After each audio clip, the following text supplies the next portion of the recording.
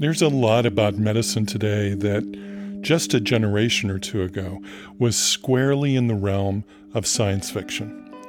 The fact that many of us are wearing a watch on our wrists that can monitor not only our heart rate, but our cardiac rhythm as well, and alert us when it detects AFib, for instance. The same watch can measure pulse ox, a crucial diagnostic tool during the SARS-CoV-2 pandemic. The scanning that's become a routine part of diagnosis, that non-invasive examination of the structural and functional workings of the human body. That scanning was just sci-fi dreaming until relatively recently. The first clinical use of ultrasound was 1956. The first CT scans were in the early 1970s. The first MRIs were developed in the late 70s, and a combined PET-CT scanner showed up in clinics in the 1990s. But we were already used to the idea of being scanned. In the Star Trek universe, fans were introduced early on to a handheld scanner that measured vital signs instantly and offered differential diagnoses for the doctor to consider. The tricorder is the ultimate digital health tool. It's a scanner, an analyzer, basically a Swiss Army knife for physicians. That's Dr. Bertalan Meshko, an MD, PhD trained genomicist and an engine behind the Medical Futurist Institute in Hungary, and its mission to realize the promise of digital health in the 21st century. They're doing that through peer-reviewed research and popular magazine articles, books, and a slew of YouTube videos, like this one, which talks about whether the medical tricorder from Star Trek might ever be real. A working tricorder could bring on a new era in medicine. Instead of expensive machines and long waiting times, information would be available immediately. Physicians could scan patients and receive a list of diagnostic options and suggestions. Imagine the influence it could have on underdeveloped regions. It would make the biggest promise of digital health real, making patients the point of care. And just because it's coming from the realms of sci-fi, it doesn't mean it has to stay there forever. Bertalan Meshko. He's my guest today on the Hear Me Now podcast. Stay with us. On today's program, a look into the future of medicine and digital health. Now don't be scared. I'm a doctor. Futurism always seems to give us two options. The utopian future, where the friendly robot brings our slippers to us when we arrive home, to our skyscraping modernist apartment. Meet George Jetson. Or we're shown the helpful robot's dystopian cousin, who spends his time disconnecting humans from their life support systems. Open the pod bay doors, Hal. I'm sorry, Dave. I'm afraid I can't do that. What's the problem? I think you know what the problem is just as well as I do. On today's program, a conversation with Dr. Bertalan Meshko about what he sees on the horizon for digital health and whether it represents the last best hope for the personalism that we hope is at the heart of medicine. Stay with us.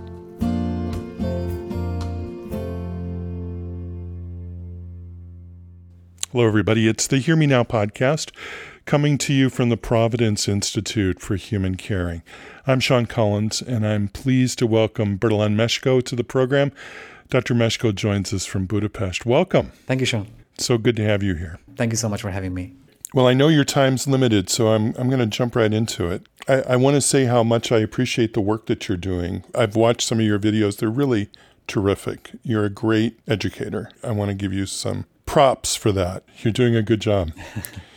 Thank you so much for saying that. It really warms my heart. Plus, it's not an individual effort. I have a team of 14 dedicated experts from really a range of fields, and it's a group effort. That's why we are called the Medical Futurist, and I don't, work on my own personal brand, but on the Medical Futurist brand. That's great. I wonder if you'll start by using the example of the artificial pancreas as an example of how emerging technologies were able to be combined and move a product to the market that really no one had thought about until people with diabetes really sort of took control of their future and began to work on it. The artificial pancreas is really one of the most exciting technologies out there, but not because of its technological background, at least for me, but because for me, the artificial pancreas has been like a Trojan horse for digital health. By this, I mean that this is the technology that does something quite, I think, straightforward. It tries to replace what the pancreas is doing in an individual. And for patients with diabetes, it would be crucial to have a working pancreas, so the technology could replace what is not working properly in their body. But the reason why it's such an exciting technology is how a movement was born behind it. The movement is called We Are Not Waiting. There's a hashtag also, hashtag We Are Not Waiting. That's a group of thousands of patients who just got fed up with living with the fear of maybe dying during the night because of a low blood glucose sugar level. And they wanted to have the technology that would help them receive alerts when something is about to go wrong.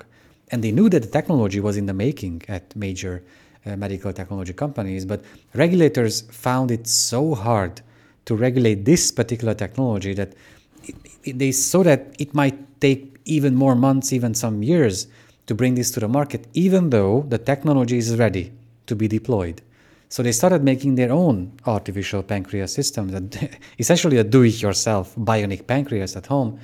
And I think that perfectly describes the picture we have to keep in mind when we want to talk about the near future of healthcare. This is how the artificial pancreas story depicts the impact empowered patients can and will have on how we deliver healthcare and how we practice medicine. If I understand it correctly, the technologies that were being combined here were continuous blood glucose monitoring. That's one technology. But there also existed insulin pumps, but they weren't talking to one another. And the people with diabetes said they could be talking to one another and, in effect, produce an artificial pancreas. Exactly. They started working on algorithms that in the cloud would be able to connect these two devices and help make better decisions. So based on the blood glucose level, the glucose sensor can measure, the insulin pump could administer the right amount of insulin, just like how the pancreas does in their body if it's working. So the idea is, I think, simple, and the technology exists, but maybe because of regulations, maybe because of reluctance from healthcare professionals to adopt such technologies so fast, we saw a general delay in bringing this technology to the masses. But patients started doing that. And I'm not saying that this is ideal, that patients start making do-it-yourself medications and technologies at home. Of course not.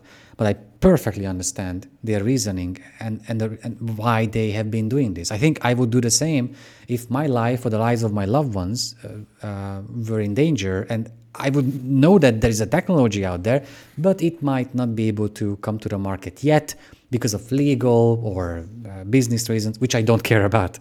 I want my life and the lives of my loved ones not to depend on pure luck, but to be able to predict things, or at least try to prevent them from happening.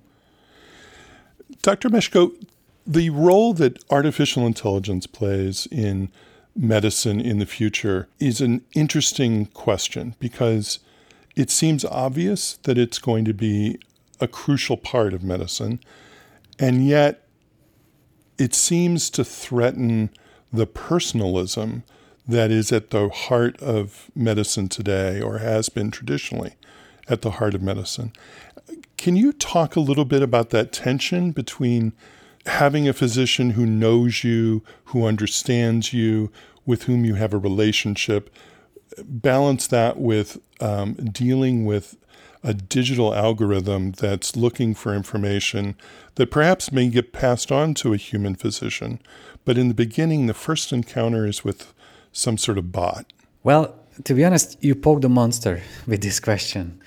I don't think we have enough time right now as medical professionals to provide that personal care you have been talking about. Just simply, Have you ever had an experience in healthcare saying that, wow, that was just amazing, it felt like science fiction, my physician could devote so much time and attention to me?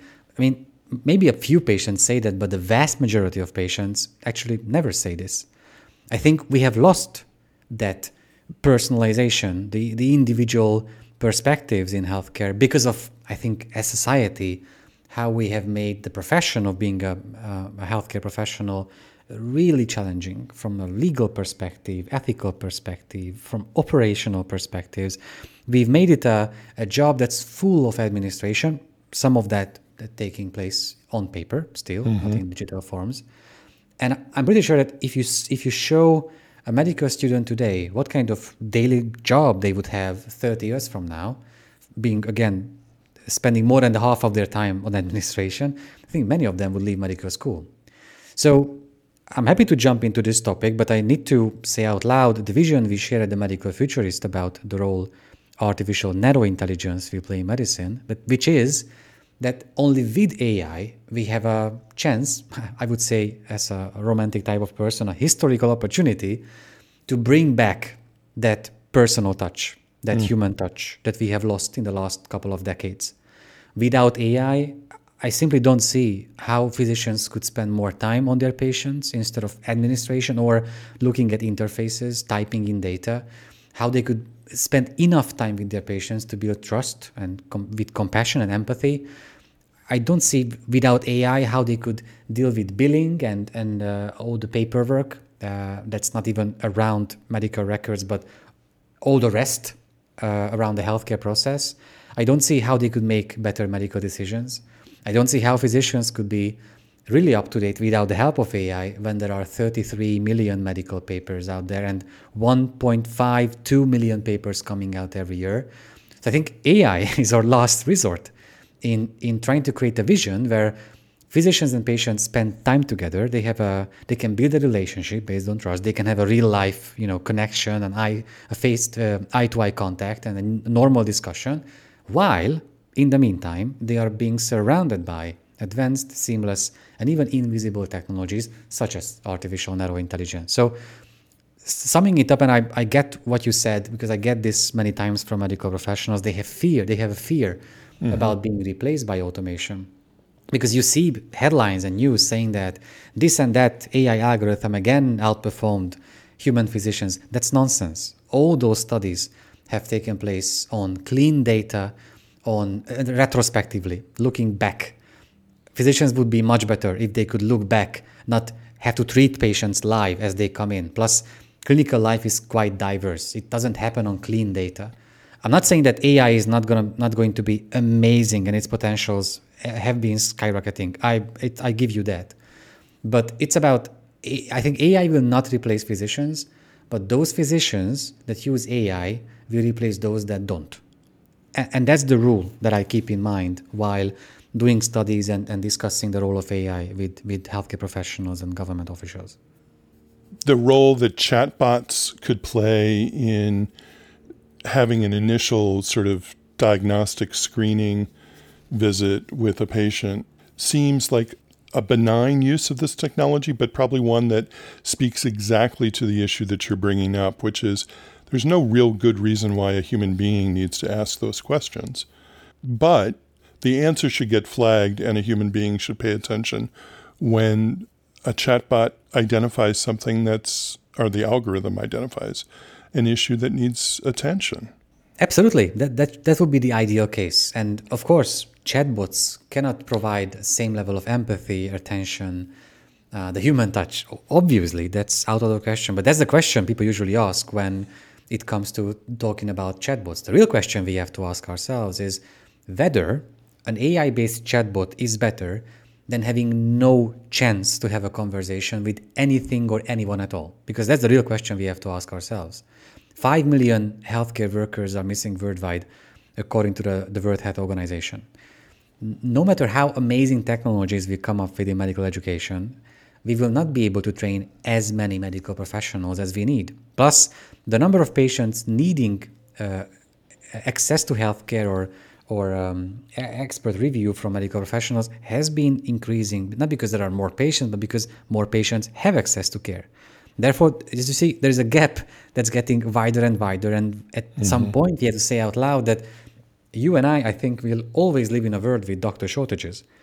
So when you have to wait for an appointment that might take place in 2, 3, 4 weeks or even more from now on, is it better to have any chance to talk to a chatbot that you know is a chatbot? It's AI-based, you know it's not a human being, but it gives you a more than zero level of comfort. It will keep you in conversations, especially when it comes to appointments about mental health. At the end of those virtual sessions, by the time you can meet a physician in person, the chatbot can create a report about your case to help to support that physician. So is it better than not being able to have a conversation with anyone before getting to that appointment again weeks from now? And I think, of course, it's a poetic question. The answer is, of course, it's better to have some kind of conversation. And for that, chatbots have been increasing, have been improving. They will not be able to provide empathy because empathy is reflective. I feel empathy on you because I trust you. And if I know you are an AI sentient being or some kind of creature, I won't trust you, so I won't feel empathy. That's how simple the human mind is. But it's still better than not having any kind of conversation. If I've read your CV correctly, your training is in genomics. Is that right? Yes, I graduated as a general medical professional, a physician, but then I did my PhD training in clinical genomics. So obviously this is going to be a field that is only going to exponentially become more important, whether it's designing pharmaceuticals for people based on their DNA, designing specific treatments for them, aligning chemotherapy to the particular type of ailment that they're suffering from. Tell me about, as a person who has studied this and who sort of lives and breathes the future of medicine, what do you see in genomics in the next 20 years? It's a really good question. At the same time, it's really challenging for me to answer that properly because as someone coming from the genomic side of life science research, I think that's the field where it is the hardest for me to be objective. So 20 years ago, you could have asked anyone in the field of genomics, and they would have told you that, wow, in 20 years, we would have the personal genome sequences of everyone in the world, and we would be able to draw conclusions from that, clinical conclusions. While in fact, it's very far from that case. But there are two sides here. One side is about the consumer part of genomics, meaning that consumers around the world can now pay for direct-to-consumer genomic tests. Some of those are specific focus tests, focusing on certain conditions. Some of those are whole genome sequencing services. They get a lot of data in return, and maybe some points of those data sets can be used for clinical decisions or better lifestyle decisions. I've done that myself many times. I've tested about 10 genetic tests. I had my genome sequenced. I think I've learned plenty of useful things in my life about what kind of medical conditions I have a higher risk for than my general population. Or the biggest thing I think was when I learned about which medications would cause me side effects. Even if my doctor doesn't make a mistake when prescribing that medication to me, or I don't make a mistake while taking the medication in the prescribed dosage, but that's how different I am metabolically and genomically, that medication in that evidence-based dosage still might lead to side effects or hospitalization. These are very important points of information, but you have to go after those yourself as a consumer. And the other side of the story is when only medical professionals can prescribe genetic tests or whole genome sequencing services. And we've seen hundreds of amazing stories about how whole genome sequencing has been helping save lives of babies with rare conditions, how genomic tests could help support precision medicine, especially for cancer patients, where there are now more and more precision treatments, meaning that there are treatments made for the exact type of mutation their cancerous tissue has. That's pretty mind-blowing, and it's an amazing scientific achievement. But it just, the number is not big enough about the examples you see on the market and in evidence-based studies. And maybe I'm saying this because I come from that space, and we had such huge hopes and dreams when the Personal Genome Project and the Human Genome Project were completed. We are very far from that dream and those hopes, but the evidence is growing. There are thousands of studies proving the point that in certain very much specified cases, genome sequencing or genetic testing can be beneficial for patients, but it's still quite expensive. It's still not widespread enough. So I guess in 20 years, it should be normal to be able to have your genome sequenced for a really, really low price, not like today. I mean, it used to be billions of dollars literally 20 years ago, maybe a few $100,000 about 10 years ago. Now it's around maybe $500-600, and it should go around the cost of a general blood test in 20 years from now. But the point that has importance here would be around analytics, using artificial narrow intelligence to get something, meaningful out of that really huge amount of data, to give me a list of things I shouldn't do in my lifestyle, or a list of things my physician should keep in mind, from medication sensitivity to risks for medical conditions that we can work with. Because right now, it's more like opportunistic, how much info I can obtain from those reports. But it should be a part of everyday healthcare in 20 years from now. But again, it's a very brave prediction, because 20 years ago, we had even higher dreams and hopes than we would have today. It also speaks to an issue, I think, of medical literacy. It sort of demands that an individual consumer understand enough to know how the test results, this fog of data that can encircle you, how to pick out the parts that are important and not important, not to get thrown off by the zebras, but to focus on the horses, maybe. That requires some literacy, and I'm not sure any of us are there yet. Exactly. I think we are far away from that. And I've been thinking about how to phrase that if the progress of medicine would be more like static, so the information, the knowledge, the experience medical professionals have would not improve at an exponential rate, then maybe they could be the ideal candidates for helping their patients get better at health literacy, to be able to understand the information they get from the medical professionals. But this field has been progressing at such an unprecedented level that even for medical professionals, it's getting, I think, increasingly more challenging to deal with the data and the information that must be part of their everyday jobs.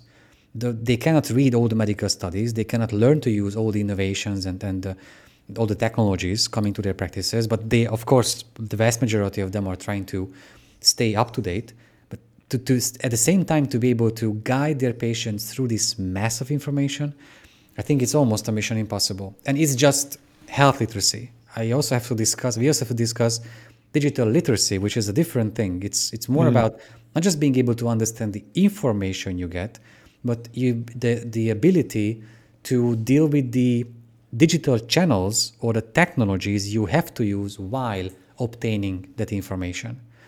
And that's why public health researchers have been saying for at least a decade that we have two challenges in this space: health literacy and digital literacy. And the best examples I've seen that, I'm not saying solved these issues, but I think those were great contributions to the final solution, took place in New Zealand and Australia, where they trained an army of so-called digital health mentors. So people, professionals, who could go to low-resource regions in the country to help those people in need about trying to improve their digital health literacy. For example, trying to help them deal with the devices they already have. Because the solution is not about giving patients more and more technologies to deal with. It's about at least helping them learn to use those they have already. If they have any kind of smartphone, at least it means they have access to a vast array of free applications, many of them being evidence-based, that could be used to improve their lifestyle or health or medical decisions or disease management in general. So it's maybe a bit surprisingly, the the solution for such a technological issue, digital health literacy, lies in personal connections between people and a person helping another person learn to deal with the technologies they already have. I could very easily see the advent of a new profession, a sort of medical digital doula, or Yeah, it's a great idea. someone whose job it is not to prescribe, not to treat, but to help explain the technology. It's funny that you are saying this now, because we came up with analysis about futuristic professions we might have in a decade or so. And a few of those were like examples like a health navigator, exactly what you described. We had an idea about a digital health analyst who is helping physicians deal with the data patients bring in to the practices. One was an algorithm trainer. There was a chatbot trainer as well. So yeah, I think it makes sense to come up with such futuristic professions, because we will not be able to retrain those people who work in healthcare already, but we will need new people who can dive into this field and connect the dots that people in the field already haven't been able to connect. Dr. Meshko, tell me about the role that science fiction plays in your imagination. Well, thank you for asking that. Science fiction is my major source of inspiration, not just today in my professional job, but I think since I was a kid, like 6 years old, I've been watching and reading science fiction. Everything, really, on a huge range of genre. I've been trying to digest everything that's out there. And the reason why is why I love science fiction is that it makes you ask the what if question. I know it's not as exciting as it is for me, but playing with the what if question, I think, gradually helps prepare for whatever is coming next. And by prepare, I don't just mean that prepare operationally and cognitively, but prepare emotionally. And when you can prepare for something emotionally, and when that thing happens or takes place, I think you are in a better position to deal with it. Because usually the reason why we are reluctant to change or we are slow at adopting innovations, it lies in our range of emotions, that we feel we might get replaced, so we just reject something out of the blue, if it's a technology, for example. Or we might feel that we can't learn that fast enough. But these things are usually just emotions. And if we can emotionally prepare, I think we get into a better position. And playing with the what if question for like 3 decades now has been an amazing experience for me. And I'm very happy and I'm very fortunate to be able to do this as part of my daily job, because part of my job is to play with the what if question, come up with visions, and then examine which visions would be beneficial for most of the people working for healthcare. And then the operational part is trying to find out, well, how can we get to those desired visions and not the other ones around? Care to tell us some of your favorite? Oh, that's not a fair question to ask. How can someone come up with, like, who is my favorite FC Barcelona player? I could never tell, but Busquets, but I could never tell. Of course, I know I have to be able to come down to a few. Well, in books, I've grown up on books from Stanisław Lem, the Polish science fiction writer. Thus, Solaris is far the biggest, the book that has had the biggest impact on my life, on my way of thinking, and on me becoming a futurist, actually. I reread that book, Solaris, every single year, and it gives me something new every single time. Otherwise, everything from Arthur C. Clarke, literally everything. Therefore, it's quite easy to say 2001: A Space Odyssey has been my favorite movie, plus book at the same time. In movies, I would say Interstellar has had the biggest impact on me. I've never anticipated a movie more in my life than that one. In book, again, Ready Player One from the recent few years. Mm-hmm. I almost missed boarding one of my flights because of the book, literally. So I could go on, but maybe Solaris, A Space Odyssey, Ready Player One. These would be my favorite ones. That's a pretty good recommendation for reading. One of the aspects of this glut of data that troubles me is the role that genomic information will play in the decision-making of health insurance companies. If they know a lot about us, are they going to start ruling out future possible conditions based on what they realize is hidden in our data? That seems like a frightening prospect. Yeah, quite understandably. I think if this decision depends on the ethics of health insurance companies, then they would go for it. But fortunately, that's not the case. I think one of the best laws in the world is in the US. That's called the GINA, the Genetic Non-Discrimination Act, that actually forbids patients to share the results of their genomic reports with either their employers or their health insurance companies. Plus, these employers and health insurance companies must not ask for such results. But even if a patient would like to share the results with either of those, they cannot. It's forbidden. And I think that's exactly what we have to do.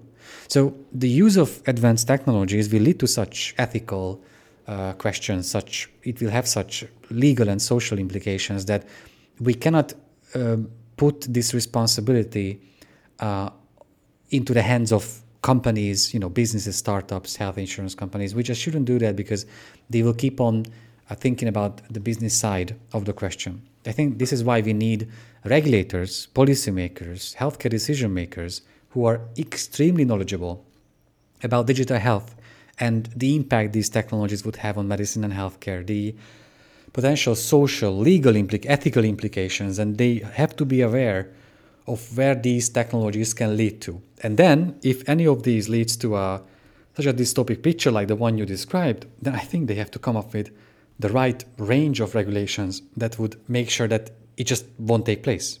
In that case, with the GINA law, it won't take place. Health insurance companies cannot and must not use such points of information coming from genomic test results. The other dystopian view that I want to ask you about is related to the costs and the economics of some of this technology. Is there a way to guarantee that people without great means are going to be able to take advantage of these advances? Or is this technology only there for the rich? Well, this is a very hard question to ask, and I think there are two sides to that story. One side is around the privacy issue, that it's impossible to guarantee anything, because usually the way people try to address this issue is by asking the question, is it possible to keep our privacy intact in the digital health revolution? And of course not, because that's not the right question to ask. I think the right question we have to ask ourselves now is whether how much of my privacy I'm willing to exchange for a chance, I'm willing to give up in exchange for a chance for a longer and healthier life. And as long as I'm the one making that decision, ethically and legally I should be fine. When a healthcare government or a health insurance company wants to make that decision over my shoulders, then we have an issue. And the other side of the same story is around just what you asked at the end of your question about the access to care. And the truth is that right now, the top 1% wealthiest Americans live 10 years longer already than the bottom 1%, just based on general income. When the issue becomes more centered around, well, I can access 3D bioprinted liver tissue, but you have to wait for an organ transplantation for someone to die, then I have quite an advantage over you. If I can buy an exoskeleton, a robotic structure around my body so I can go back to work after an accident much sooner than you can, again, I have a competitive advantage. And I think this is, obviously something we cannot allow to happen, but nobody can guarantee anything. And if I may add one more thing to this discussion, that would be that I see there are such issues from legal to privacy, ethical challenge. I see that. But we have to say out loud that it gradually becomes impossible to care for patients without a huge amount of technologies taking place in that process, without artificial narrow intelligence, wearables, health sensors, portable diagnostic devices, analytical services, electronic medical records. It becomes impossible to help them live longer and healthier lives. So I can guarantee one thing, we will keep on using more and more of these technologies, but the contribution, at least we at the Medical Futurist try to provide to that, is a general understanding of where the use of these technologies can lead to, how we can try to minimize the risk of losing privacy, how we can minimize the risk of legal consequences or ethical issues, how we can train or educate policymakers and regulators to become much more knowledgeable about regulating these really advanced technologies, how we can push innovators and technologies themselves to only create technologies that meet an unmet patient or clinical need. We have to educate patients to understand how to become proactive, empowered patients. We have to help physicians while their role is going through a shift from being the key holder to the ivory tower of medicine to becoming a guide for their patients in the jungle of information. I think that's the longest sentence I've ever used. But to sum it up, nobody can guarantee anything, just the only thing that the progress is inevitable. But if we are knowledgeable enough, then I trust ourselves enough to say out loud that we will be able to deal with these challenges. And while we are living longer and healthier lives, let's deal with ethical, social, and legal implications while having that experience. Right. Let's trust one another. Before I say goodbye to you, I want to ask one question that I hope will give you some freedom to exercise your science fiction chops, and that's, can you describe for me the hospital of the future? Oh, okay. I don't think you will like my answer, but because the end story of digital health is making patients the point of care. So I would say the story is quite short because I am going to be the hospital, but I guess that's not what you're interested in. So let me dive into that. And if you don't mind, I will describe a healthcare experience like 20 years from now. Because right now, you have to passively wait for a medical symptom to appear, and only then you ask for medical help by going to a point of care, to a healthcare institution. And then you have to wait and meet other sick patients, and then maybe they treat you in the right way and you get the right diagnosis and then the right treatment, not in the customized dosage you need, but some kind of dosage, some kind of treatment that might work. Usually it works, so maybe it will work for you too. I'm sorry for being that sarcastic about today's healthcare, but that's the practical reality of it. So 20 years, I'm not obsessed about my health, but I use like a health tracker or like a chest patch or a digital tattoo or a smartwatch, something like that, to measure data. I don't deal with it, but when there is something wrong or about to go wrong, it lets me know. I don't have the luxury of being able to talk to a physician right away, like today. It's a luxury. But I can talk to a chatbot, and that it can help me draw conclusions from analyzing the data that just gave that alert about the warning sign. Maybe it lets me know that, well, it might be something we should deal with, so it finds an appointment for me based on my personal features and characteristics and habits and needs in my area to a physician that it thinks I would like. And then we meet because it requires a physical examination, so we have to meet in person. By the time I arrive to the point of care, all my data arrive before me, so they could see what kind of a case we might have here. When we have a diagnosis, aided by artificial narrow intelligence, because I wouldn't expect my physician to have read 35 or even 50 million medical studies and papers by then. So aided by AI, we would have the right diagnosis. I would have a prescription that might be 3D printed at my local pharmacy in a customized dosage, because we know that based on my genomic profile that I would have side effects for a different dosage. So let's make sure that my condition is being treated properly without having any side effects or unnecessary hospitalization.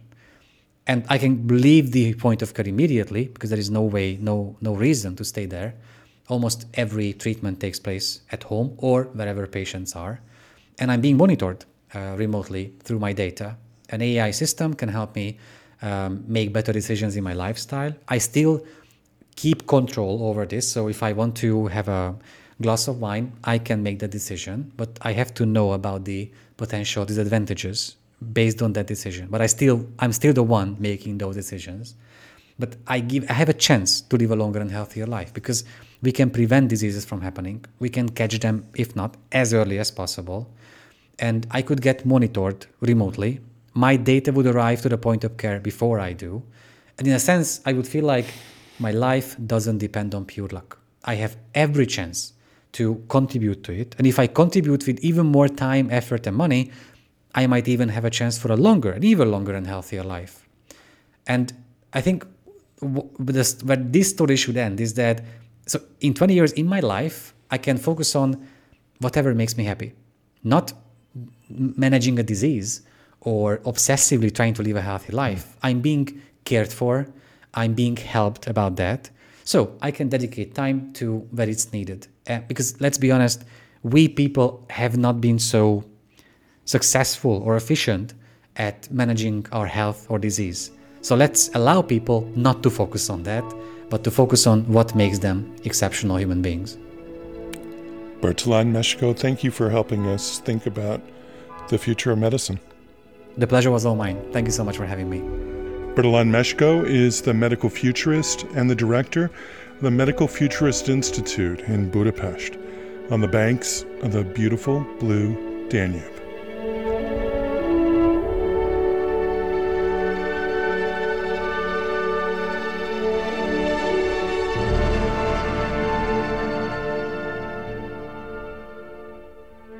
You'll find links to the Medical Futurist on our website, hearmenowpodcast.org.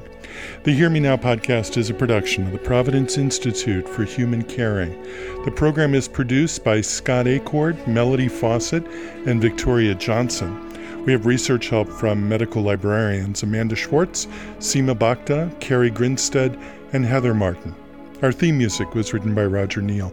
The executive producer is Michael Drummond. Subscribe if you haven't already, and be sure to connect with us on Twitter, where we're human_caring. And we always love to hear from you. I'm Sean Collins. Thanks for listening. Be well.